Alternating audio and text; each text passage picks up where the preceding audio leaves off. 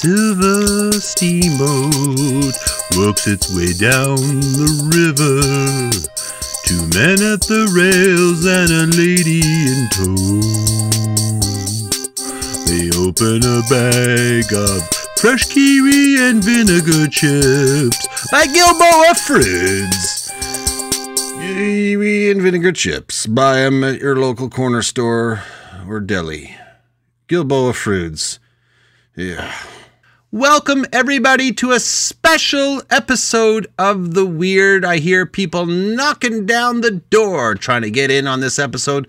Well, let me tell you, folks, the door is wide open. You are all welcome to join Riley and I and our special guest, who's a returning co-contributor of this show. It's going to be a wild and spectacular night. Without further ado, welcome back, Sean Tucker. Oh, Dan, thank you. What a lovely, lovely introduction. I'm so excited to be back and taking part in the 51st episode today. 51st? Yeah, well, we did Zodiac. That was 49 and then 50, and then we took the break, and now we're back. We've been doing shows Yeah, we kind of just went with it. Ran with the ball. This is unbelievable. Wow. I didn't want to. Dan made me. I made him. I held him at knife point, several knives. Yeah, that's how he rolls. I'm actually emotional right now. This is... Well, Sean, I understand that you... No, I'm going to need another minute, Dan. This is a kick in the gut. I'm not joking. Let him be. Let him be, Dan. You're such a bully. We should bring up the fact that this is actually episode number 80, which is... Holy shit. What? That's like 10 more episodes. It's kind of a milestone. 80 is a big deal. Yeah. I'm just joking. I listened to the last episode, The Exorcism of George Lucas. It was fantastic. I wish it had been The Exorcism of George Lucas, and then he could make good films again. Speaking of which, we're doing a run through Star Wars with my family. My daughter doesn't really remember a lot of the Star Wars films, so we're starting from the beginning, like from the narrative beginning with those three crappy films with Hayden Christensen. Correct. I will say this though: The Phantom Menace. Prior to this viewing, I would have said it was the worst. We just watched Attack of the Clones. It by far is the worst film. It's The Space Picnic. It kills it. What's The Space Picnic? With Hayden Christensen and Natalie Portman. Oh yeah. The dialogue is terrible and the acting is wooden. I would love to have known what happened, what magic that happened during Hayden Christensen's audition. Because, like, honestly, that boy is just wooden. He's been wooden in everything I've ever seen him do. Even that one where his father was dying or whatever, and they built the house. It worked in that one. It worked in that one, right? He got away with it because he was supposed to be emotionally reserved and stuff. I thought he was pretty good in Jumper. I like that movie. I mean, the writing in there's very good actors in those three movies that have a hard time selling that dialogue. And, George Lucas admits dialogue is not exactly a strong suit. And no. The original trilogy, other than the first one, he co-wrote them, right? And I think he was on his own in those three. And great story guy, dialogue, not so much. I wonder if we should consider at some point, I don't know if we ever have time to do like a movie thing, because we're all really passionate about it. We should. Mm-hmm. But the best Star Wars content now is the stuff that's on, The Mandalorian. And I personally liked Boba Fett. I know a lot of people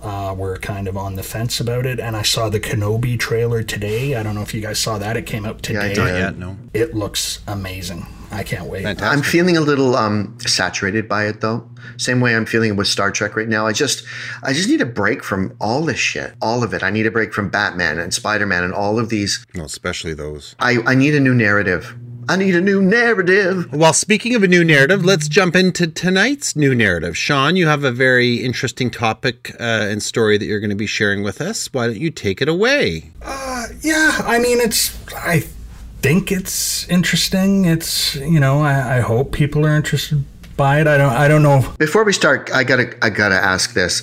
Is that thing behind you a goalie net? No, it's a basketball net. Okay. Yeah, I like to shoot hoops while I'm doing podcasts. Well, multitasker and talented. That's very Joe Rogan. Yeah, it's very love him. I heard you guys doing the Joe Rogan Experience last time, so yeah. So I don't know how exciting it is. I don't know if it's Titanic exciting or Richie Edwards or Zodiac exciting, but I mean it's it's a topic that Dan had asked me to do, and normally I like to pick my own topics, but it was kind of keen to try something different and dive in, research wise. So way to sell this one up.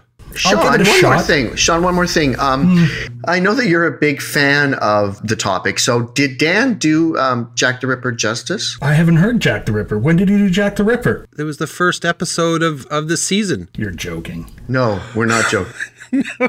The first episode of the season. I thought the exorcism of George Lucas was. No. I was supposed to do the Jack the Ripper with you guys. Well, he did it. So 30 episodes without me, and one of them is Jack. This just keeps getting better and better. I will listen to it and I will let you know. He didn't want me involved because he knows how much I know about it. Do you know a lot about it? Almost as much as about the Titanic. Thanks a lot, Riley. You shit disturber. Okay, well, I'm excited to listen to it now. I didn't realize I'd missed one. I thought the exorcism one was the first one. No, back. in Jack the Ripper, there's like letters written in it. He reads letters with music behind it. It's very shishi. Keep going with your story here. All right. Okay, so I'll dive in a little bit of background information. So, DB was born in Shoreham, New York. Whoa! You didn't tell them what you're doing. Oh, well, I'm going to get to it. I want to build some suspense and then dive in. You're doing a kind of tricky narrative. Yeah, just let him talk. What's wrong with you? Are you on drugs today, Riley? So let's see if they can figure out who it is, because it's a little obscure. So yeah, Dan. So DB was born in Shoreham, New York on November the 14th, 1961, attended Tulane and New York University in 1990. He started as Treplev in Jeff Cohen's contemporary adaptation of Anton Chekhov's The Seagull on an off-Broadway theater, starring with the then unknown Laura Linney, my apologies, making her New York stage debut as Nina.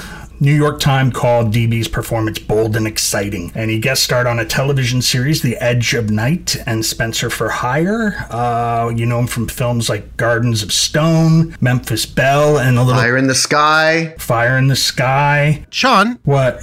Are you talking about DB Sweeney? Yeah, that's who you told me to do. No, I did not. I told you DB Cooper. The DB Sweeney, there's not even a mystery around DB Sweeney. Well, yeah, his career tanked, and everybody wonders why. Well, I wouldn't say he disappeared, but I mean, he did have kind of a down period where, I think he ended up on the OC eventually. I didn't actually get that far in my research. Did he end up on the OC? Yeah. Yes. What the hell is DB Cooper? No, I texted you. I said DB Cooper. I thought it was DB Sweeney as well, because he did Fire in the Sky, and I did actually a whole podcast about that event. God. Yeah. Okay, right here. So, hey, Sean, you're covering DB Sweeney. Oh my God. Did you really do all this research on DB Sweeney? I wasn't supposed to do DB Sweeney. No, DB Cooper. Who's DB Cooper? That sounds boring. All right, yes, I did DB Cooper. This was all for your benefit, Riley, and you didn't take the bait at any moment. You just sat there like, who's DB Cooper? Yes, let's do DB Sweeney. I love that Riley was like, Fire in the Sky. He's totally on board with a podcast about an actor. Sean and I talked on the phone about this. We strategized. No, DB Sweeney was destined for A-list, and something happened to his career. He made a bad call or something, I don't know, but he was being talked about, and his performance in Fire in the Sky was actually really fucking good. When he's under the kitchen table crying. It was very good, but this is not the reaction we thought we were gonna get. Now I'm disappointed. This is a great start. First, I find out I'm 30 episodes behind, and that you did Jack the Ripper without me, and now my DB Sweeney bit flopped. This can only get better. It can only go up. Who's up for some DB Cooper? I am. Okay, so DB Cooper, around 4 p.m. on November the 24th, on the eve of American Thanksgiving in the United States, which is where I'm really off to a great start here. A man calling himself Dan Cooper purchased a one-way ticket to Seattle-Tacoma Airport for $20 at the Portland International Airport, and this was November the 24th, 1971. He sat in an aisle seat, 18C, and the flight departed at 4:35 p.m. There were 36 passengers in the flight manifest that day. That did not include the crew, which was comprised of the pilot, Captain William Scott, First Officer Bob Radizak, the flight engineer H.E. Anderson, and 2 flight attendants, Tina Mucklow and Florence Schaffner. And the plane was a Boeing 727-100. Now, Cooper, physical description, unassuming, drew little notice from the other passengers. He was a middle-aged white male, thought to be in his mid-40s. He was wearing a plain business suit and a black tie and was carrying a briefcase. After takeoff, Cooper put on a pair of dark sunglasses. Cooper ordered a bourbon and soda, and after the plane was in the air, he handed Florence Schaffner, the flight attendant, a note. And apparently wasn't uncommon in those days for men to hand notes with hotel room numbers and phone numbers to flight attendants. It was the 70s when public smoking and sexual harassment were at their peak. It was the 70s, okay? Schaffner thought nothing of it and slipped the note in her pocket without even looking at it. And the next time she passed Cooper, he waved her over, told her, "Miss, you better look at the note. I have a bomb." Okay, now wait a minute. You know how we do this on this show. I know. I want to do the voices like Dan does it, but every time I do it, I sound like Batman from the Lego movie. "Miss, you better look at the note. I have a bomb. I'm Batman."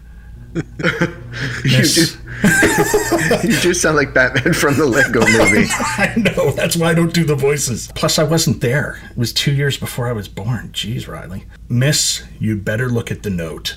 I have a bomb." How's that? Is that Yeah, that's good. That's good. All right, let's go with that and put some kind of crazy filter on it in post, Riley. Most of my performances on film and on podcast get fixed in post. It's the only way any of them are watchable or listenable. So okay. Here we go. Okay. Schaffner read the note and then showed it to the other flight attendant. They took it to the cockpit and showed it to William Scott, who we all remember was the pilot. After reading the note, Scott contacted air traffic control, who then contacted the Seattle police, who then contacted the FBI, and then the FBI informed the airline's president, Donald Nyrop, who ordered them to comply with Cooper's demands. Now, the handwritten ransom or demand note was asking for $200,000 in American currency, 2 parachutes. Some people report it. I've read a bunch of stuff that said it was 4 parachutes, but it was technically 2 because it was 2 chutes and then 2 reserve chutes, which I guess is standard when you're jumping out of a plane, which I have never done. Have either of you? No. Yes, that does make sense. You have your main chute and a reserve chute that is deployed in the event that your main chute does not. Makes sense. But it was the 70s, and they were smoking inside, so maybe they were, living on the edge. Can I ask you a question, just a clarification question? So he's demanding these things? Demanding. It was in the note, yes, and it was a handwritten note. Okay. Okay, so we're good? And I'll get to the note a little bit more later. I'm just setting the stage here, Dan. I'm not asking you to tap dance all across it. I'm just setting the stage. Very hands. So it's the same sound effect as you typing. Perfect. All right. All right. Cooper wanted these items waiting on arrival at the Seattle-Tacoma airport and stated if these demands were not met, he would blow up the plane. Mm-hmm. The note also contained the phrase, "no funny business." Okay. Not to be confused with "no monkey business," which is funny business conducted by monkeys, I always assumed. Yes. Okay.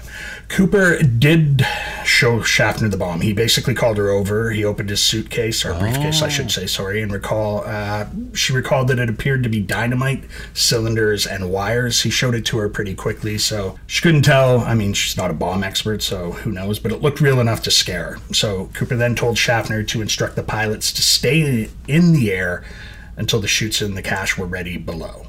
One thing that she mentioned, Cooper never raised his voice, never became agitated or heated to the point that the passengers were even aware that there was a hijacking taking place. Isn't that bizarre? 36 people, nobody had a clue what was happening. That's very odd. That is odd. And so he's asking for these things to be on the ground in Seattle? Yes. So the flight, just to set the stage for us, would be the equivalent of flying Ottawa to Toronto. It's like a 40-minute flight. It's one of those short business flights that, which is why a guy in a business suit and a tie, I mean, they saw that every day because they're just doing commutes for business, right? So yeah, and security back then was not the ridiculousness it is now. Not even close. And we're going to get into that. You wouldn't believe how lax it was. So the pilot, like I said, the passengers had no idea that there was a hijacking taking place. The crew and the flight attendants remained calm, so they didn't alert the passengers. The pilot informed the passengers over the intercom that there was a mechanical issue with the plane and that it would require them to burn fuel before landing, which is why they circled above for about 2 hours while they were getting everything ready on the ground. Oh, okay. Now, I don't know about you, but if I'm in a plane and the pilot comes on and says a mechanical issue and they need to burn fuel, I mean, that would freak me out. It's because I know why, too, because we deal with this sometimes. It's the plane is just too heavy. Yeah. And so they need to burn off fuel to reduce the weight for a safe landing. Interesting. Yeah, that makes sense. I always thought, well, if it crashes, there's less fuel. Hopefully it doesn't. Yeah. So, Riley, you're saying that sometimes if they have to make an early stop somewhere, that they'll burn off fuel before landing because it throws... The plane is too weight heavy, yeah. Sometimes they'll jettison fuel, right? So... Oh, really? If they're over the ocean and stuff, yeah. So one other little point about that, little side note, is the whole time, the 2 hours that they were circling, they did it above water. And I've read that apparently they did this because if he had blown the plane up, it wouldn't land in a populated area and kill people. Makes sense. Below. So at 5:24, at 5:24 p.m., the plane landed. The ground team had the cash and the parachutes ready to go and informed the captain that it was thumbs up on Cooper's demands. They were able to get everything in place from a bank that apparently kept a ransom reserve. That's how bank robberies and hijackings were so common in the States then. They actually had that. They tried to get a couple of chutes from a local military base, and he didn't want them. So they actually secured them from a local flight school. So they were more, they weren't the military grade parachutes, which was interesting. Cooper ordered that they taxi to a remote, well-lit area after they landed. He also ordered that the person who was bringing the cash and the parachutes come unaccompanied. A Northwest airline employee drove a company vehicle to the plane. He ordered the flight attendant, Tina Mucklow, to lower the stairs. The employee carried the parachutes up and handed them over to Mucklow. Then the employee brought the cash over in a large bank bag, and this will be important later on. Once the demands were met, he actually released all 36 passengers. I was going to ask you that. He did, except for the crew. He didn't release the crew. He did release the 36 passengers and one of the flight attendants, who was Florence Schaffner, which was the woman that he originally had given the note to and showed the bomb to. Interesting. Yes, and he kept the other flight attendant, who was actually, I think she was 21 at the time. Can you imagine? I mean, I'd crap my pants now, but that's going to stay 21. With you. Yeah, and it has. I read there's a very good role. I'm not going to get too much into her and what happened to her after she actually became a nun later. So she did live. But there's a big Rolling Stone interview about her and what happened to her life and how it changed her course after that. But do that on your own time, gentle listener, because we don't have time for that right now. Yeah, okay? Look, gentle listener, stop being selfish. Learn about D.B. Sweeney and this flight attendant on your own time. Yeah, well, they actually got married. No, I'm joking. Can you imagine? That's where the D.B. Sweeney tie-in is. That's right. So yes, he didn't release Tina Mucklow or the flight crew, so he kept them, and the flight crew remained in the cockpit the whole time. The only two members, well, the only two people on the plane that had any sort of interaction with them at all were the two flight attendants. People must have known on the plane that something was up when they were taxied off to a weird hangar and held in the plane. And no, I think they were, as soon as he got the money and they brought the stuff, I'm sure at that point they kind of started figuring it out. But until they were on the ground, they had no idea what was going on. Yeah, that's what I mean, though. Once they're on the ground, that must have been odd. And when you think about it, very smart, not just from a panic or, type of thing, but also nobody's looking at him. You know what I mean? Nobody's sitting there. You don't have 36 people who have identification and, are memorizing every detail about him. So nobody was actually paying attention to him, which was extremely smart on his part. Yeah, everything was quiet.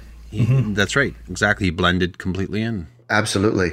And, it's also when he did it, I don't know if that was intentional as well, but it's the night before Thanksgiving, which is Thanksgiving in the States is almost a bigger holiday than Christmas. It's huge. Yeah, it's absolutely huge. They absolutely love it. So, probably people, you wonder if the timing was because people's thoughts would be excited to get home and, the holidays and, I never actually thought of that until we started talking about it. Well done. We're solving it together. See? This is like Encyclopedia Brown. Okay. An FAA official. We know what FAA is. That's the Federal Aviation Administration. There we go. Official contacted the captain, asked Cooper for permission to come aboard the jet. So they wanted to talk to him a little bit about the consequences of hijacking a plane and air piracy, and he flat out turned them down. He denied the request. So the plane refueled, took off once again. Cooper had Mucklow read over the instruction card for operation of the aft stairs in the back of the plane. Cooper then told the crew that he wanted to go to Mexico City. The pilot explained to him at that altitude and airspeed that he wanted to travel at, the jet wouldn't be able to travel more than 1,000 miles, even with 52,000 gallons of fuel. So in agreement with Cooper, the pilot and him, they agreed to make another stop and to refuel once again before heading to Mexico in Reno, Nevada. Okay. After takeoff, Cooper ordered Mucklow, the flight attendant, to go to the cockpit, close the curtain, and for the rest of the crew to stay in the cockpit for the remainder of the flight. So this actually changed because of this. There was no people in the cockpit door at that time in 1971. There is now, but that was changed because of this incident. No remote cameras installed in the plane at the time, so the crew had no idea at all what he was up to in the back there. At 8 p.m., a red light gave warning that a door in the plane was open in the back. Scott asked Cooper, Scott being the pilot, over the intercom if there was anything they could do for him. He replied quickly and curtly, no, and that was the last word anyone ever heard from Dan Cooper. Amazing. At 8:24 p.m., the crew recalled experiencing an oscillation or like a bounce or a dip in the tail end. It's as if the nose had dipped first, followed by a correcting dip in the tail end. And what they surmised that was from was kind of like him using those aft stairs as almost like a diving board. So it went down and then it came up, and because it was open and there was nobody on the plane, it had that much of effect on the plane. God. Yeah. So Scott noted at that time the spot where the dip took place. It was 25 miles north of Portland near the Lewis River, and the crew stayed in the cockpit for the remainder of the flight, as I said. At 10:15 p.m., the jet landed in Reno, Nevada. Scott spoke over the intercom, asked if, questions, hello, received no response. The crew exited the cabin, still worried about the bomb, obviously. Yeah. And one thing that Mucklow, this actually made me laugh, one thing Mucklow had recalled while relaying the instructions on how to lower the aft stairs to Cooper, she said to him, "Please take the bomb with you." Yeah. That's awesome. Please take the bomb with you. Oh, that's so perfect. Yeah, no kidding. Good advice. So when the crew entered the cabin, it was empty. Cooper, along with the money, all of his belongings were gone. The only thing left was the second parachute and his black clip-on tie with a tie clip. Plane's completely empty. So no one knows for sure if Cooper survived or not. All searches on the terrain below along the flight path, searches that lasted weeks, months, with people in the air and on the ground, proved fruitless. They recovered nothing. No trace of D.B. Cooper was ever found. To this day, which it's now 50 years after the fact, 51 years almost, this is the only case of hijacking or air piracy in the United States that remains unsolved. Wow. Can I ask, you may have said this already, but did you mention the altitude that they were flying at? I will talk about that. Okay. Yeah, he specifically asked them to remain below 10,000 feet. Okay. For a very, very so it is a safe reason. Jumping height that they were at. So okay. yeah, we'll get into that. Sure. So first impressions, thoughts, any other questions? I love the fact that he left behind a clip-on tie. I thought that was kind of I interesting. love the era of the clip-on tie. I wish the clip-on tie was still a thing because it's wonderful. It's always the right length. You just clip that shit on and away you go. You know what I miss is you remember I never had one, but you remember the turtleneck or the dickie that went Yeah, I had one. That went underneath, but it wasn't an actual turtleneck. They still make them for women. No, I was going to say about what you've said so far. Mm-hmm. He certainly sounds like a professional. Mm-hmm. I would say that the fact that he didn't want the military chute, but rather wanted a civilian chute, tells me perhaps that he had practiced with civilian chutes, So it tells me that maybe he wasn't military. It also sounds like he really was well organized and thought this thing out, didn't want to hurt anybody. I also find it odd that he wanted only $200,000. If you're going to go to all this trouble, that's not even life. Even in 72, that's not life-changing money. That's good money, but not life-changing money. So I read with inflation and that, what it would equate to today, it would be the equivalent of $1.25 million. Yeah, it's good money, but it's not like you're not going to retire forever off that. I believe there are reasons for that have to do with the actual jump itself. So we're going to get into that a little bit as well. Interesting. The burning question in the back of my mind right now, and I'm dying for you to answer it, and I know I'm jumping ahead, but whatever, is did they immediately go and investigate all of the possible jumping schools they could? No, they didn't. But that's a great question. Because he obviously had to know how to jump properly, right? Yeah. So we are going to get into that. So there's two schools, obviously, or two groups essentially, which are people that think he died, that he didn't walk away from this, and people that think he walked out of the wilderness and survived and went on to live a life with the money. But yeah, so when we get into the suspects, the way they broke down, so we're going to get into one of the things that Dan mentioned was how well planned out it seemed. And the things that he thought of. So we're going to talk a little bit about that in a moment, a bit of a deeper dive into that, and that'll lead us to the suspects and what their backgrounds were and why they were suspects.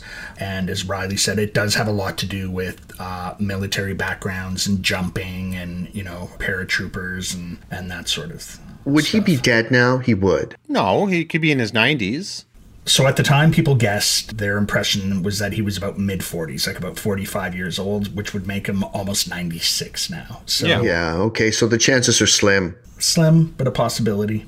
Okay, I'm just wondering if someone like that pulled off something that's so incredibly well known that maybe he would have left behind, in his will saying, send this letter to the New York Times once I'm dead, and it would say, hey, I'm the guy, but that's just me. When we get into the suspects, we're going to talk a little bit about stuff like that as well. Not that specifically, but, in that neighborhood for sure. Okay. Shall we press on? Yes. Yep, super dupes. Okay. So the police, this makes me laugh. The police immediately began searching criminal records in the area for the name Dan Cooper. Okay. So when he got on the plane, all he had to do was fill out this little card, and that was his ticket, and the name Dan Cooper was on it. You didn't even have to show ID? No ID. Wow.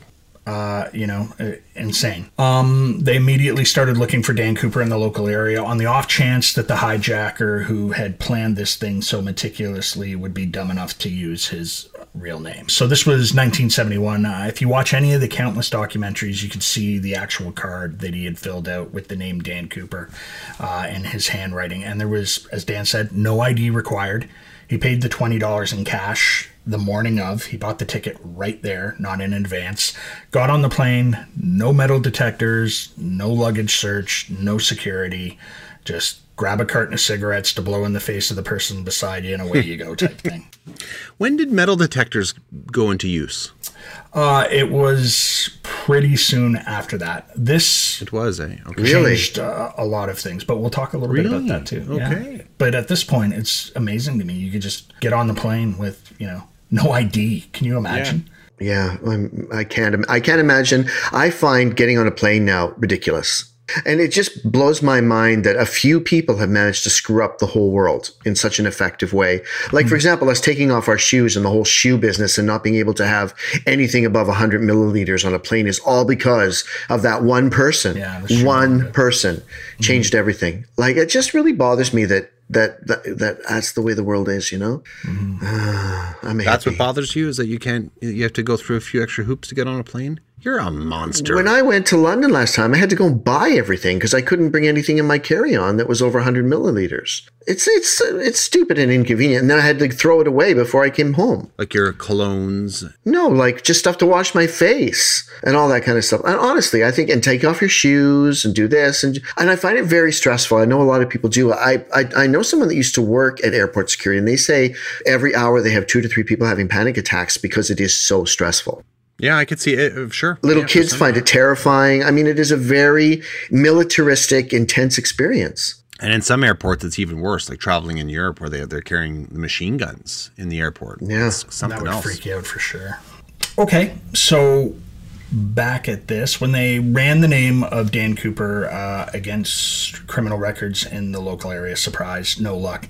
And this is the part that makes me laugh. One of their early results did, however, turn up a man named D.B. Cooper, and he was considered a possible suspect.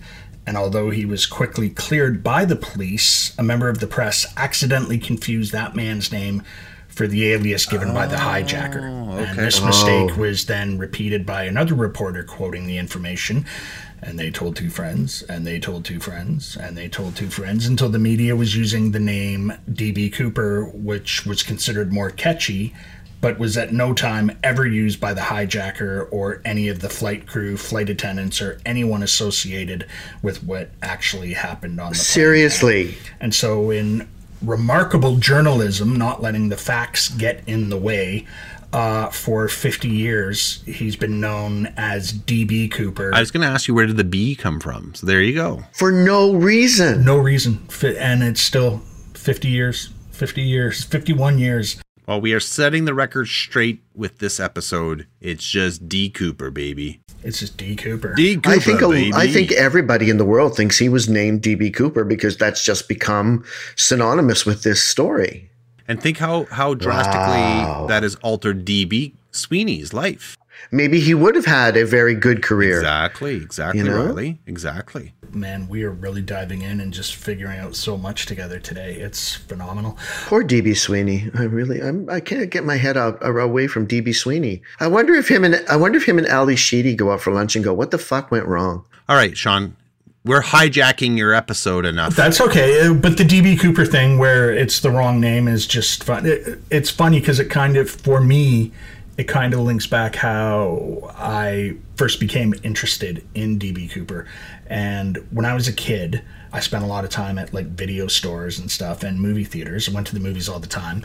And movie posters were so cool when we were younger. And that's a lost art, I think. They just seem like they don't leave the impression that they used to. But the whole reason I know about D.B. Cooper is because there was a movie that came out in 1981 with Robert Duvall and Treat Williams, which was called The Chase for D.B. Cooper or something like that. It was The Pursuit of D.B. Cooper. That was the name of the movie. But it's him diving out of the plane with cash in his hands. He's got a tie on. He's jumping out of the plane in the middle of the day. Like, why be bothered with the details, even in the poster? It's like, seriously. I don't give a shit. You know, it's like... You know what funny thing about this is, and I'm being serious, every time I used to see the sketch for D.B. Cooper, there's that famous sketch that's done the rounds of him with the sunglasses on, always reminds me of the Zodiac. Oh, yeah, I know. It has that kind of vibe. Because doesn't he have like a mustache too in those sketches? No, he doesn't. But I know what you mean, Riley. Yeah, and I think that's part of the appeal of the story. It's the pursuit of D.B. Cooper With Zodiac and with, Jack the Ripper. It's that poster. Like, I mean, they don't do posters like that anymore. Do you know something interesting about posters? Do you know how, when movie posters changed in the late 70s, early 80s, and I didn't know this till I actually bought one. I know the listeners are going to be exhausted by the end of this episode, but who cares? When they started lightboxing posters, because they hadn't lightboxed them up to a point, if you ever buy a poster from the era of lightboxing, they're double-sided printed. Oh, interesting. Really? So the negative version is printed on the other side. Yeah. Oh. Wow. Because if you lightbox a non-double-sided poster, it looks faded out. It looks, it just doesn't look right. So cool. The lightboxed posters, which are sort of synonymous with the Cineplex culture, you will see that they're all double-sided. Interesting. Yeah. That's really cool. Or at least the big studio ones were, because they look great that way. Yeah. Cool. On the weird, we like to call that, and I'm not part of the weird, I'm just a guest, but a fun fact. Why don't we refer to that as a fun fact? Well, and Sean, you are part of the weird family. Margot McDonald is as well. D.B. Sweeney. D.B. Sweeney. I wanted the acceptance. I wanted to be loved. Pat Morita just got his honorary membership. He's dead. Mm-hmm. I know, and that was what made it so magical. You know, I know people that worked with him, and they said he was an unbearable alcoholic. Really? Yeah. Apparently he was the most unprofessional actor they'd ever worked. show up late, just reeking of booze and just a nightmare because he did a film in Ottawa. Oh, he did. You're right. It doesn't change how amazing he was in The Karate Kid, and I will forever That's love him. the thing that defines him. And every World War II movie too, where he would be in behind the scenes in the battleship. Write the flight path of this episode, Sean. Get us back on our flight path. Oh, you grumpy old thing! God's sake. Yeah. So the story I just told, basically the history of what happened and the events, just kind of the broad strokes. Okay, which was coincidentally Dan's high school nickname.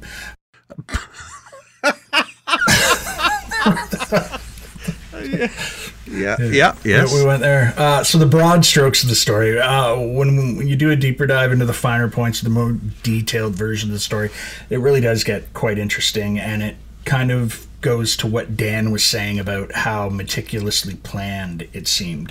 And when you find out more of the details, that's just the generalized version of it. When you see how his mind was operating, you really do see how well it was planned. Okay, yeah. So, and that'll lead us to the suspects that are involved in the case through the years as well. So the ransom note.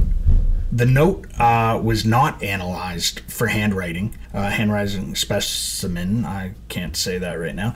Because a hijacker, very, very smart, asked for the note back. He did not let the flight attendant keep the note. Oh, interesting. Geez, that's next level. That's next level. And I don't think the card that I've seen where he filled out his name, I think that might have been filled out by the airline staff. You know, I think he just gave a name. So I don't think they actually have any example of his handwriting. So very smart. He did not allow her to keep it. Because of that, the exact wording is up for debate. Other than the ransom amount, the wording about American currency has been debated, and the request for parachutes and the term "no funny business" was definitely on there. And that phrase will get more important later when we get to some suspects. Cooper smoked eight cigarettes while he was on the plane.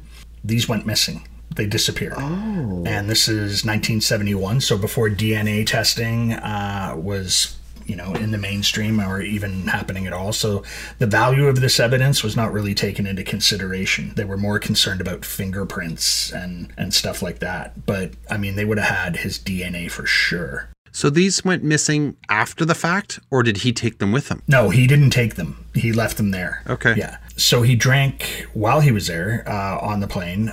While they were taking off, they get a free drink. That was one of the things they used to draw people with. You said it was bourbon, didn't you? So he drank 2 bourbon and sodas. Mm-hmm. Okay. So there have been theories that the smoking and the drinking were vices that he kind of threw out there and faked to throw people off his real identity. And this was kind of based on the amount of stress of the situation and being in the air for 2 hours while not really knowing what was happening on the ground below, and the fact that he was going to jump out of a plane at night.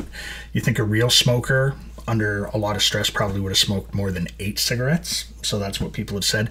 And the other one, the other big thing is the bourbon and soda. Apparently those aren't 2 things you would ever want to drink together. It's not a very popular drink, and by all accounts is pretty disgusting. I was going to say that. I was actually going to say that. Okay. I was trying to imagine what that would taste like. I listened to something regarding this, and one of the things they did in the spirit of D.B. Cooper was they actually had a couple of bourbon and sodas, and they said they were horrible. Apparently they tasted absolutely. Yeah. Well, bourbon is a very specific drink anyway. It's not a drink of the masses. I don't think I've ever drank bourbon, to be honest with you. Well, I have. I have many times. It's actually a drink I enjoy, but typically with bourbon. Have you ever met a drink you didn't enjoy? Yes. I am not a peach schnapps fan. Oh, we talked about yes, that. We did. No, it's a drink typically you would drink neat, or you would have it with a splash of water. That's a typical way to drink a bourbon. Much like it's like a scotch, right? It's Like you drink vodka and soda, but I've never, bourbon and soda, I never heard of it until I started researching this.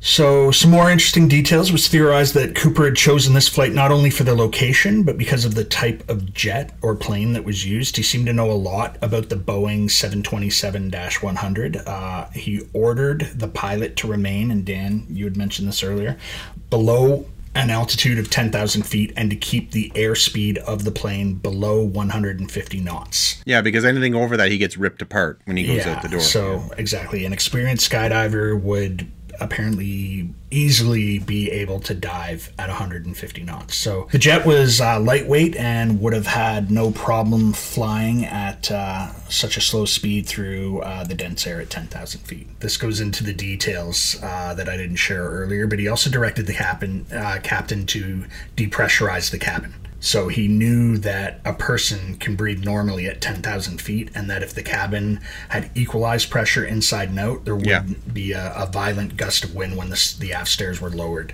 So he also knew the functionality of the aft stairs. When he was asking Mucklow to show him how they work, she said that she didn't think they could be lowered during flight, and he corrected her right away and told her she was absolutely wrong about that. Uh-huh. He did his homework. So when the plane had landed for the ransom money and parachutes and the passengers disembarked, Cooper ordered that they, as I said earlier, taxi to a remote, well-lit area after they landed. And then inside the plane, he had the cabin lights dimmed and ordered that no vehicle should approach the plane. He also had all the windows closed, the shutters or shades. Interesting. Because of snipers. He was thinking about that. He also ordered that the person who was bringing the cash and parachutes come unaccompanied and that the plane would be refueled. This was interesting to me. They were sitting there for 15 minutes while the plane was being refueled, and he knew that the rate of refueling would be 4,000 gallons per minute, and that after 15 minutes, the plane should be full, and that they were taking too long. Okay, well, that's sending off some alarm bells, right? Yeah, so, and he told them this is taking too long, and as soon as he said that, they basically, unhooked everything, and away they went. He also knew the route that they would fly, which was called Vector 23, and it was a low-altitude route which was safely west of the mountains, and he had demanded that with the pilot. So he knew exactly where he was going, and at one point when they were circling, he had referenced the military base, which I cannot remember the name of right now, that was starts with an M, it's an MC, which was very, very close, and apparently that wasn't something a lot of people in the area really even knew. It was, I guess, out of the way, but he knew about it. He also requested 2 parachutes to make authorities think that he was planning on taking a hostage, so they would not tamper with the parachutes, causing him to fall to his death. But he did take the second parachute. He did. Now, the interesting thing about the parachutes is one of the parachutes, and this wasn't intentional because they got them from a flight school, one of the reserve chutes was a dummy chute that was actually sewn shut. And he didn't, I don't know if he noticed that because nobody's obviously found him or talked to him, but that's not the one he took. So maybe he did know enough about them. But the whole purpose of the 2 chutes was to ensure that, they're not going to kill a civilian. So they're not going to tamper with the chutes. So all of these details, would believe that he had put a lot of planning into this, and this wasn't a fly by the seat of your pants type of operation. That's no pun intended. That's a total terrible dad joke. Yeah. I apologize to the listeners. Disgusting. To dads across the world and to the people that listen to dad jokes. And to think it's going to be Father's Day this June. I'm going to put that on a t-shirt. Fly by the seat of your pants, and no one will know what I'm talking about. Happy Father's Day. Yeah, fuck. Dan, stop putting your wine down on the table and going kabonk. Yeah, like Dan ever puts the wine down. Dan, you keep going. Stop putting your wine down. I had a nice soft landing for it, and I thought that it was... Are you hearing it too, Sean? Yeah, that's why I got the shock mount now, Riley. All right, I have moved my wine glass. To the side table next to me. There you go. Why don't you just get one of those camelbacks with the straw? Mm-hmm. Good idea. Or a wine sack helmet. Or what? Yeah, one of those hard hats with 2 straws. I like the wine sack helmet. This is my daughter, wine sack helmet. Hello. Wine sack helmet. That's a lovely I don't know name. What I'm talking about. That'll look good on a t-shirt. Wine sack. What's the name of my daughter? Wine sack helmet. All right. Should we get back? Viking name. What's that fucking Viking show that everybody's wet down there about? Vikings? The new Vikings? Is that it? No, it's not that. It's not that. It's not Vikings. It's a spin-off. Vikings Valhalla? Is it? Everybody's gone crazy about it. It takes place 100 years after the Vikings Sure. Oh, okay. Well, I don't care about Vikings. So anyway, you were saying? DB Cooper was a Viking. That's one of my next point. Was very. It's a little known fact. But can I just clarify something about the parachute? God damn it! Yes, go ahead. So they unintentionally gave him a dummy chute. Unintentionally, yes, because what happened was, if he'd had a hostage, that person was dead. If the first chute didn't open, because it was the reserve chute that was the dummy chute. Oh, the reserve. Oh, okay. Yeah. So what happened was, this is related but kind of off topic a little bit. I mentioned earlier he wouldn't take the military. So they tried to get them originally from the military base, which I just mentioned a minute ago, was close by, and he wanted no part of that. So they went to a flight school, and the guy made them pay for the parachutes. They actually had to buy them. There's a hostage situation. Do you have a credit card, please? Yeah. Of course. I would. They're expensive, though, in all fairness. But the guy who owned I saw him in a documentary, but the guy who owned the flight school in 2013 was found dead in his house with blunt force trauma to the head, and right away people went nuts saying it was something to do with the DB Cooper case, and then later on the police basically figured out that it was probably a home invasion that went wrong. But anyways, that has really nothing to do with what we're talking about. No, interesting side note.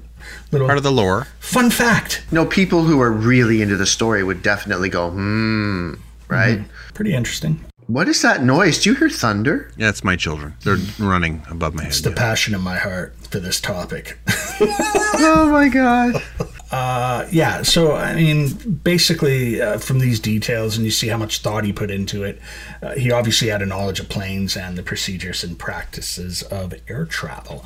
During the hijacking, Cooper was described by the flight attendants as calm, even cordial. After his second drink, he purchased it and tried to tip Mucklow, the flight attendant, tried to give her the change, and while the plane was grounded and they were refueling, he insisted that the crew be fed and even offered to pay for their meals. Oh. Very interesting. Very, very interesting. He's very Robin Hood-y. He's a good criminal. So that makes you go, did he put so much thought and was so confident in his plan that he was just that relaxed? That he's like, I'm going to buy people supper. You know, like it's pretty interesting to think, because apparently he didn't raise his voice once. Like he was just very, very, they described him as almost I'm going to hold on friendly. to this, but this is making me think of not a specific person, but the type of person it could be. I'll hold on to that until we get to theories. Yes. Yeah, but this is resonating with me, everything you're saying. So moving on to like Without a Trace. People are completely divided about his fate. Many people believe that there was no way he could have survived a jump like that. The chute Cooper chose to use, and this is why the military one, and there were two chutes, and the one he chose, this leads people to believe that maybe he didn't know what the hell he was talking about, because the chute he chose had no steering capability at all. It couldn't be guided. Like, you were basically at the mercy of the wind and the chute. And he jumped in a suit and loafers with no helmet, no gloves. The $200,000 he received, because we were talking about this earlier with the amount of money and why he didn't ask for more, was $10,000. He was given 10,000 $20 bills. So the money in the bag would have weighed 23 pounds, and the bag was a money bag, like a bank bag. So it had no handles on it. It was freezing that night. He had no gloves. Like one of those like canvassy bags like the Monopoly guy has with the $sign on it. Exactly. It was like a cartoon bag with like the $sign stencil on the side. Okay. Yeah, exactly. It was dark and raining that night, freezing actually, with heavy cloud cover, so he would not have been able to see any of the city lights or any sort of lights below. And according to calculations, although many people think the calculations are incorrect, he would have landed in a very, very remote area in Washington. Mountains, forest, a lot of people think that maybe he may have landed in one of the two lakes that they were close by to and over, and probably either drowned or froze to death. That would still be pretty long odds, though, to land in a lake from that height. Yeah, but even if he did, I mean, the water water would have been freezing, but he would have been like a popsicle by the time he got to the ground, because he planned this really well. It was a very well thought out plan, and you not think he would have factored all of that into the plan? You would think. Well, and that's where you get into the people that think he did survive. They believe he was a very skilled paratrooper, probably former military, and that he would have landed, and exactly what Riley just said, where it would have been planned and he knew what he was doing. Took the shoot that he took for a very specific reason. Maybe he had more familiarity with it, who knows, but they think he landed and walked out of those woods and is alive and well today, although even though we discussed, he would be almost 95, almost 96 by this age. I just think it's strange that if they have a general idea of where this happened, you would think after all this time they would have found some evidence of the parachute or a body. Yeah, he must be the target of treasure seekers, right?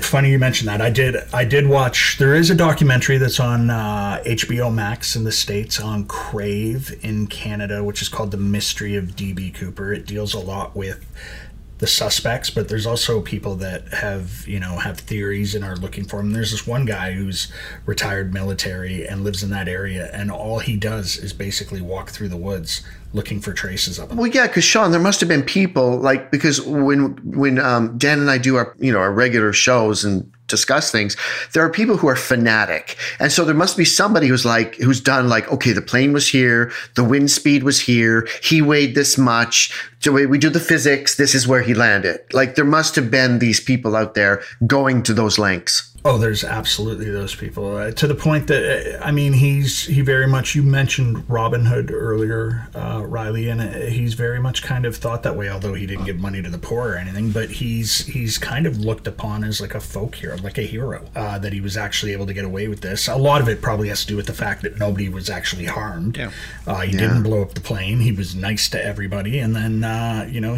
he's disappeared. Right? So we'll talk about, I said without a trace. So without a trace, not quite. So on February the 10th, 1980, an 8-year-old boy found bundles of $20 bills totaling $5,800. They had degraded, or they decomposed, or were rotting quite a bit, but the serial numbers matched the ones from the Cooper stash. Oh my God. And it was found next to the Columbia River, which, oddly enough, I'm not going to get too much into this part because there's so many theories about how the money ended up there, because it's about 27 kilometers or 20 miles or whatever away from where they thought he would have landed. And they've said that it could have ended up in water and then gone downstream, although the river flows the other. It's really bizarre.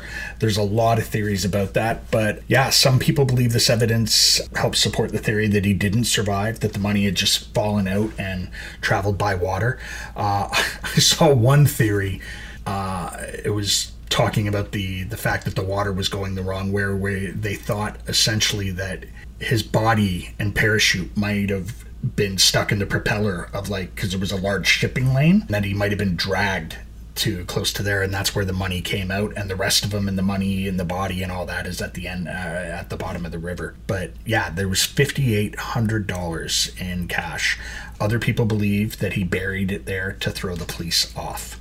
So interesting. I wonder if the kid got to keep it. Yes, he did. They had to analyze it for a little while. Yeah, but the money was falling apart, and I read something But it's still currency, right? Don't they? Yeah. How is he going to spend that and that sort of thing? And then there was an explanation that they were able to work out something between the kid and the insurance company, or an insurance company. But he did end up with the money, and then not only that, so the kid is basically my age now. And then something like 5 or 6 years ago, he kept some of the money instead of spending it and auctioned it off for I think I read $137,000 or something like that in 2013. That's so smart. Yeah, he made his money. Yeah. So the discovery of these bundles led to new searches around that area, but they haven't been able to find anything because Mount St. Helens on May the 18th, 1980 erupted and likely destroyed any of the remaining clues about that in that area. Oh my God, that's right. They had to deal with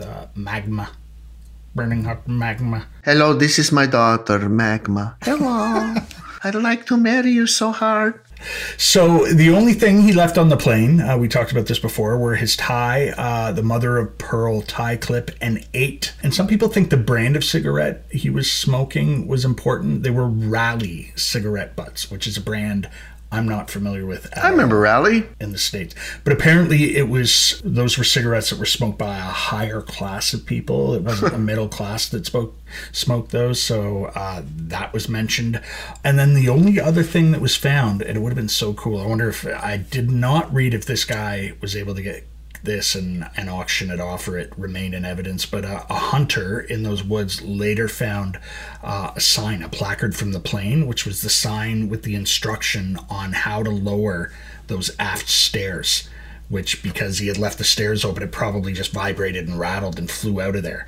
So Hunter found that in the woods. So those are the only things that were ever found there.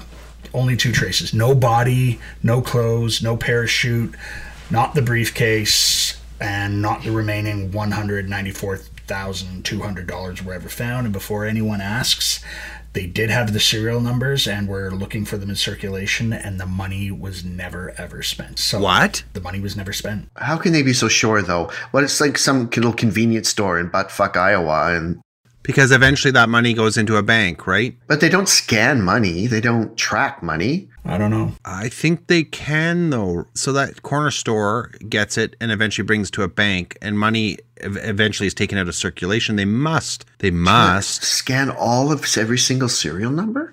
Wow. Well, they must have a way of recording what they've got, right? Because money then goes out of circulation. 70s? No, I don't think so. What I'll tell you is he wanted non-sequential, is that? Yeah, non-sequential bills. But what the bills did have in terms of the serial number is they all started with the letter L.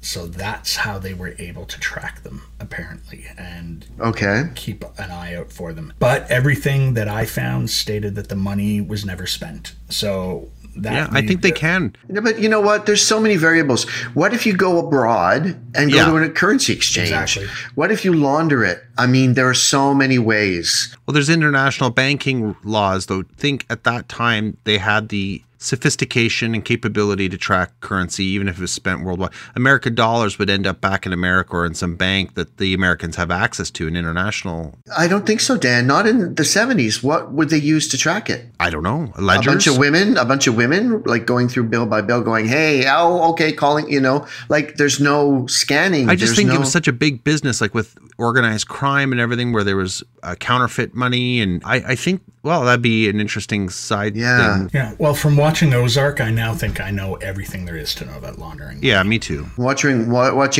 Ozark. I've never watched that. It's on Netflix. It's fantastic. I hate Jason Bateman. I love Jason Bateman. I think he's just the same in everything. I've never seen him. Because anyone who's not Scott Bio, you think is trash. And honestly, I don't think I've never seen Jason Bateman occupy anything. Like he's not Gary Oldman.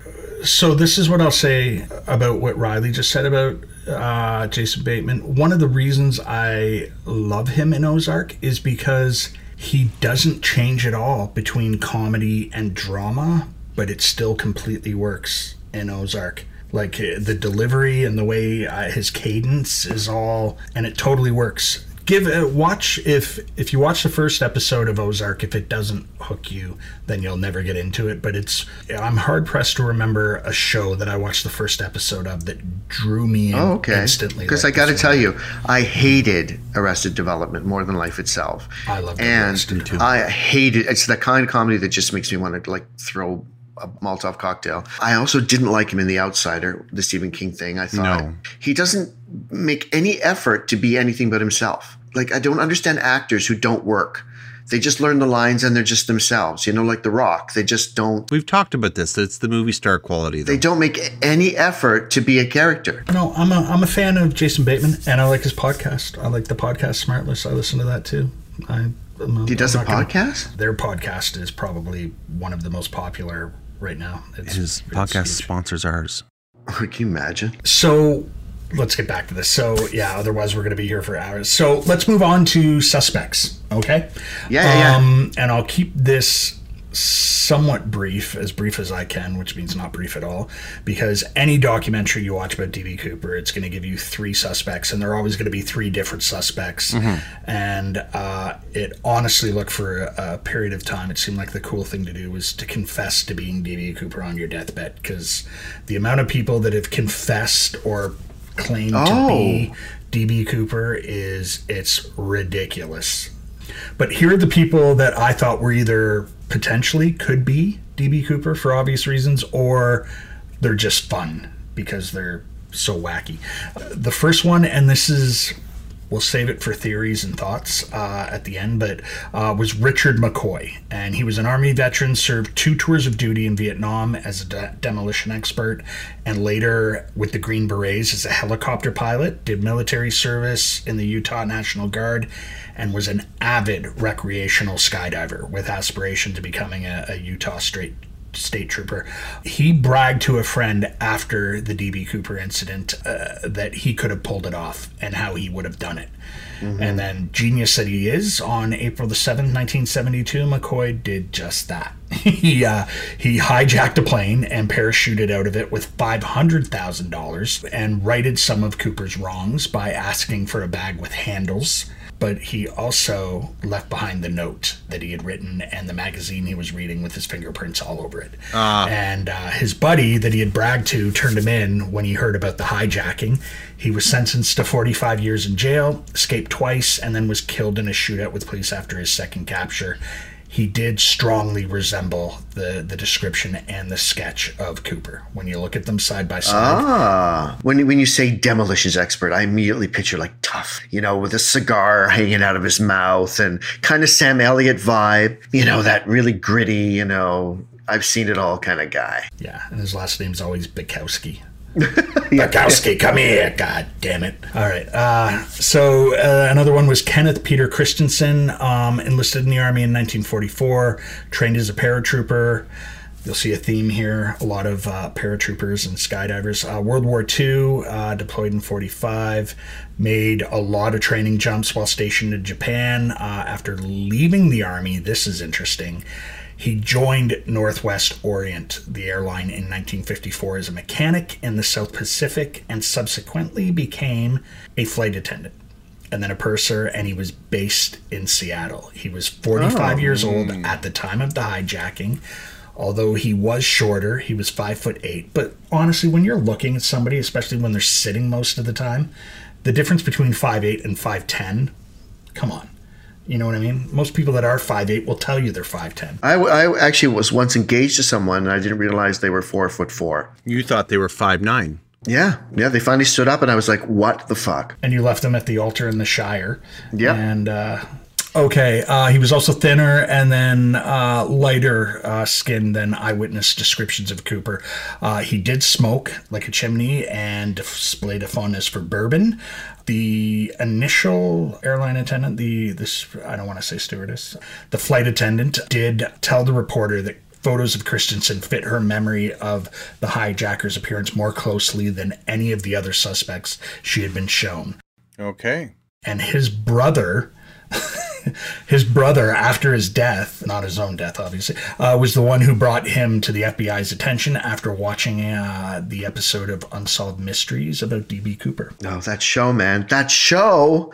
We know Riley's a fan of the old one, but not the new one. I find the new one's a little overworked. Come on, it is. But you like the Robert Stack era Unsolved Don't you? Mysteries.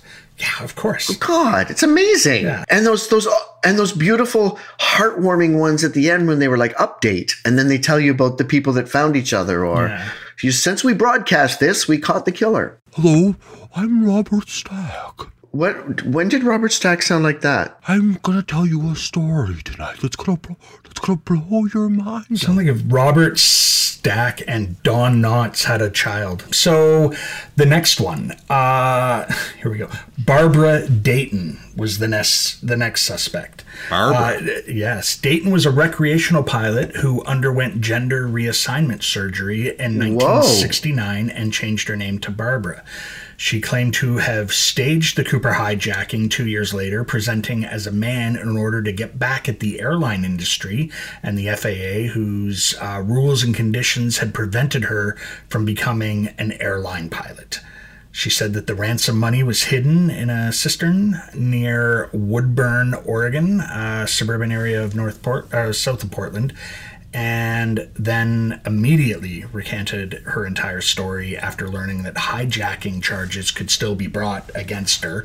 And she also did not match the physical description at all, and the FBI never really took her serious as a suspect. But she sounds very brave to be sort of public about gender reassignment way back then. 1969. Yeah, absolutely. That was ahead of the curve. Wow, good for her. Lynn Doyle Cooper is the next one. A leather worker and Korean War veteran, was brought forth as a suspect as recently as 2011 by his niece Marla Cooper. And this suspect is featured quite prominently in the mystery of D.B. Cooper, that documentary I was talking about.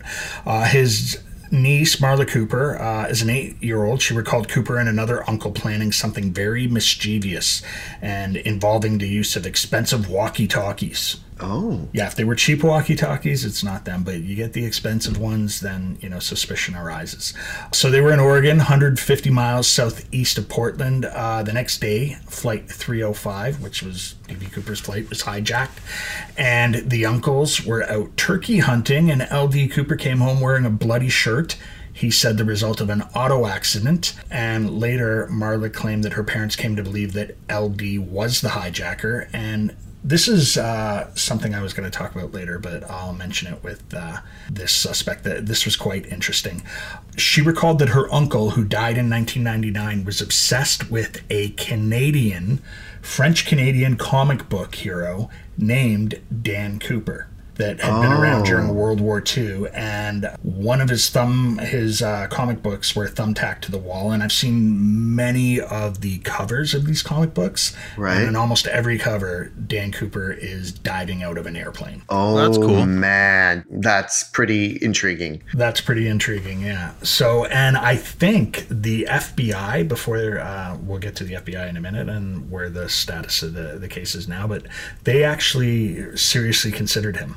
Based on her testimony, so she's convinced that her uncle was D.B. Cooper. And then Dwayne Weber's the last one I'm going to talk about, and he's featured in the HBO Max documentary as well. The reason I'm going to talk about him is more because of his wife.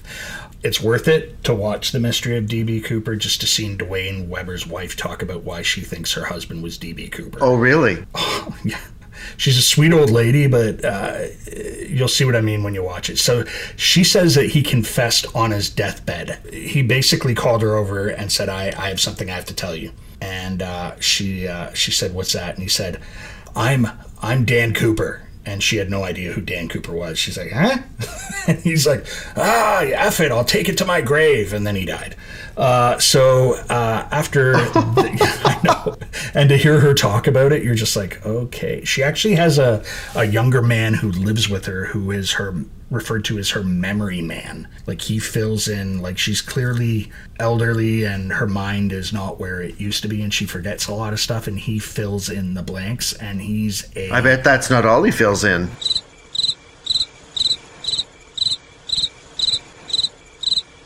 Well, seriously, didn't you think that? No, I did not. The difference between us, Riley, is we think it, you say it. I've gotten that before.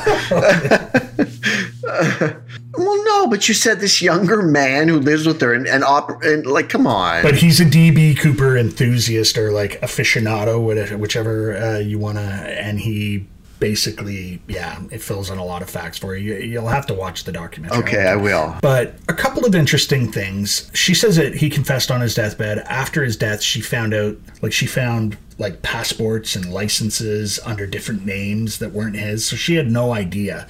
She met him when he was older, and she was quite a bit younger than him. But then she found out he had been incarcerated and had this like long criminal record and criminal past.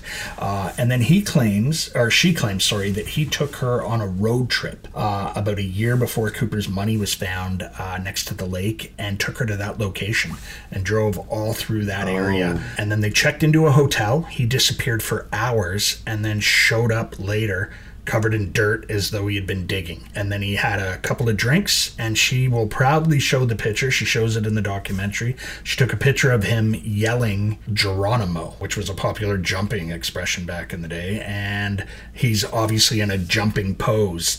And that's convinced her that he was D.B. Cooper. Like I said, she's a sweet elderly lady, but she's convinced that, Dwayne was D.B. Cooper, and he was a chain smoker. He drank bourbon. And this part I did kind of find interesting. She had no idea who D.B. Cooper was. So after her husband's death, she went to the local library in their town, took out a book on D.B. Cooper and the hijacking. When she opened the book, she found notes in the margin that were in her husband's handwriting. This is very compelling evidence, Sean. Yeah, that's pretty. And he also he was 45 years old in 1971 and did strongly resemble the sketch of D.B. Cooper as well. So the whole criminal background that didn't know about the alternate life, he did have a military background as well, and jumping and the handwriting and all that. So she's 100% convinced. You can tell with her she's not out for publicity or anything like that. She's like genuinely convinced that her husband was D.B. Cooper. Yeah, so those are basically the suspects that I decided to cover. There's hundreds more. Like I said, a lot of deathbed confessions, and, to the point that the FBI was just like stopped investigating them. There was that many. There were a lot of copycats after D.B. Cooper. Obviously, the one we talked about, McCoy, who people thought was D.B. Cooper. But there's too many to mention, and they decreased considerably in 1973, 2 years after, when airlines then began checking luggage. So think about that. It's 2 years after D.B. Cooper. Like, a guy gets on a plane with a bomb. There's been a bunch of copycats in those 2 years. And only after 2 years, they're finally like, oh, maybe we should take a look at what people are bringing onto the plane. Yeah. Yeah, those X-ray machines. Yeah. So, yeah. Wow. It's remarkable when you think back to how innocent we were as a culture. Such a different world. A very different world, yeah. I'm not going to get into the copycats because there's tons of them, but I do want to mention my favorite copycat. This is what I'll end on, because this story made me laugh. So, this guy's name was Glenn K. Tripp. Okay, and I believe it was in 1980. I believe he seized a Northwest Orient flight 608 at Seattle Tacoma Airport, so right in the D.B. Cooper country, demanding $600,000, $100,000 by an independent account, 2 parachutes, and the assassination of his boss. So he wanted $600,000, 2 parachutes, and someone to kill his boss. Yes. Okay, it gets better. While this was happening, a quick-thinking, very smart flight attendant secretly dumped a bottle of Valium into Tripp's alcoholic beverage. But he still managed a 10-hour standoff on Valium. Okay, during which Tripp reduced his demands from $600,000, 2 parachutes, and the assassination of his boss to he wanted 3 cheeseburgers and a car to escape. That was it. Oh, that's amazing. Yeah, and I bet you, if they had waited another 2 hours, he probably just would have been like, give me the car and I'll hit a drive-through. I don't even care anymore. So yeah, I thought that was amazing. They gave him the car. He was apprehended, got away for some reason. He would later attempt to hijack the same Northwest flight 3 years later in 1983. God, really? And this time he demanded to be flown to Afghanistan. And when the plane landed in Portland, he was shot and killed by FBI agents. So that part's not that funny, but the Valium thing and the 3 cheeseburgers did make me laugh quite a bit. I hope they didn't just kill him indiscriminately. I hope that he had a gun out and he was going to shoot them at least. Like, I hope they were not just being overly zealous. They thought it was a gun and they shot him, but it was actually a cheeseburger. I was going to say that. I was going to say that. Good for you. I love the fact that they drugged him so heavily and he still like managed to keep on 10 trucking. hours on Valium, but he's like, he just got really mellow apparently. It was 3 cheeseburgers. I'm not out to inconvenience anyone. Sean, how anymore. come you didn't mention the possibility that it was Loki? Well, Dan, I'm not done, but thanks. That was going to be in our little trivia part. Was of course DB Cooper was in the Loki TV show. And Tom Hiddleston was apparently D.B. Cooper. So this is interesting. I did not actually know this, but the D.B. Cooper case was actually officially closed by the FBI in 2016. And it closed as a cold case, like it's just cold and it's done? Yeah, they're still accepting info and tips, but they are no longer actively investigating the case. And to this day, obviously, it remains unsolved. And cool. That is the D.B. Cooper story, gentlemen. It's the husband of the Memory Man chick. I think it's the 2 brothers there, and he liked the Dan Cooper comic books. What was his name? That was L.D. LD. Cooper, and then Riley, you were talking about the Memory Man one. So that's Dwayne Weber. Who do you think? Yeah, I thought it was McCoy, Richard McCoy, who was the guy who did the Demolition Expert. The first one you mentioned? Who said that he could have pulled off the Cooper one. But the thing that makes me think it wasn't him was, so he was smart enough the first time to take the note, but not the second time. And so I don't know. I mean, when you look at what the weather was like that night, I mean, I think there's a very good possibility. I hate to, make it boring, but I think there's a very good possibility that he probably died. And those woods, they're so remote. He could have been eaten, by animals. But my only issue with that is if you have gone to the levels of thinking of micromanaging every aspect. That's what I say. Yeah, right? Exactly. You did say this earlier. True. Yep. I mean, all evidence points towards this person knew what they were doing in terms of parachuting. They're saying no gloves, or you can survive. You don't need a helmet to survive. If you have a bad landing, it helps. But really, it maybe hitting branches and stuff. Yeah. He could have easily had gloves on him. He could have even had warmer clothing underneath his suit. We don't know what he was wearing. Like if he had, thermal underwear. So there's workarounds with all of that. So I don't know. He could have even, is it possible that he had a bag on him that he put the money in? No one saw what he did with the money, right? After. So, I did think about that. Like maybe he did have other clothes underneath his clothes. Maybe he took the clothes he was wearing off. Maybe that's why the tie came off. Maybe he put the other clothes in a bag or because no one was in there. There was no cameras, there was no people. So nobody really knows what happened once the flight attendant went in there and closed the curtain and shut the door. Who knows? The other piece I was going to say about the parachute is if we have any listeners that are experts in this, by no means but military chutes, from what I understand, yes, you can steer them, but they're also designed to go down fast. The landings are harder and require more expertise in order to land them, whereas in a civilian parachute would be slower. Which you would want if you were going into a heavily wooded area. Yeah, you want a slow decline. And again, I think what I'm saying is accurate. You can still steer. Now they have the cords, right? You pull left or right and it dips the wings. But you can actually grab the lines and yank on them to alter your path through whatever. I don't know. I mean, 10,000 feet. What time of year? This is November? It was November the 24th. Yeah, so it's going to be very cold. It's Washington State. That's cold state. It was very cold, yeah. Yeah. Very, very cold. And it was raining. But why you go to all this planning, you would think he would also be thinking, it's going to be cold when I leave this plane. And I'm going to be jumping into a wooded area. I mean, I'm sure he had a good knife on him to cut the lines if he got caught in a tree. Or I don't know. He knew the route. So you had mentioned before, he knew the route. Yeah. He knew exactly where he wanted to go. He knew the height and the speed. So I'm wondering if he knew exactly, if he knows the route, then he would know roughly where he would be when he jumped. He would probably have some semblance of what the winds were like. I'm thinking he had a designated area, and maybe he had someone waiting for him too to help him when he landed.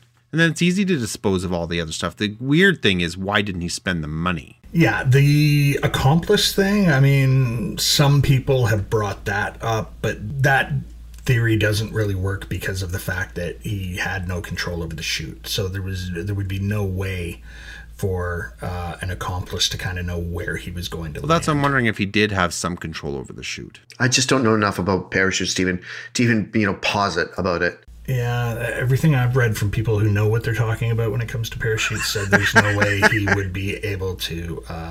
Well, you guys, you know what we have? You know we haven't brought to the table. This is the weird, after all. Dan and Sean, I know where this is going. Aliens. I'm not even kidding. I actually Googled that. I Googled DB Cooper aliens and nothing came up. Okay, so the aliens are out of this particular equation. Yeah. I don't know. You know what? Every single candidate that you've brought forward has their merits. It's like a really difficult job interview. They all bring something to the table. So I don't know. Dan, what are you doing? You look like you're having a really busy day at work. I'm researching if you can steer those. They were called, if it's this kind, it was a ram parachute that was developed that started being used in the 1970s. And it's got like lots of different lines, but two main points that attach to your harness.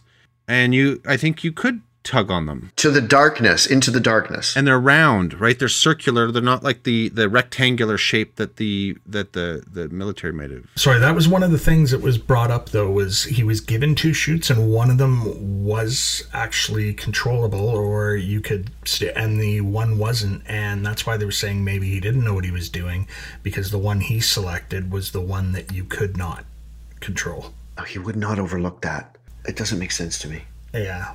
It's too, like, we're all stuck in the fact that it's a meticulously planned thing. Yeah, so they're the round ram ones, and you can steer them by pivoting your center of gravity, but they're not great. And somebody on the ground would have to have a beacon, and I can't believe nobody would have seen it, because he's coming from quite a height, so there would have to have been he needed a target. And so somebody on the ground would have to have one of those, those giant lights they have at movie premieres, or something like that, to be seen from that altitude, right? Yeah, that's actually one thing I did not mention that was in there, was that they did have a couple of jets that were scrambled that kind of went out to try and find the plane and look for him, and they couldn't see anything coming out of the back of the plane. That's how dark it was that night. Interesting. Yeah. Interesting. Well, Sean, that was awesome. I love that. That's so great.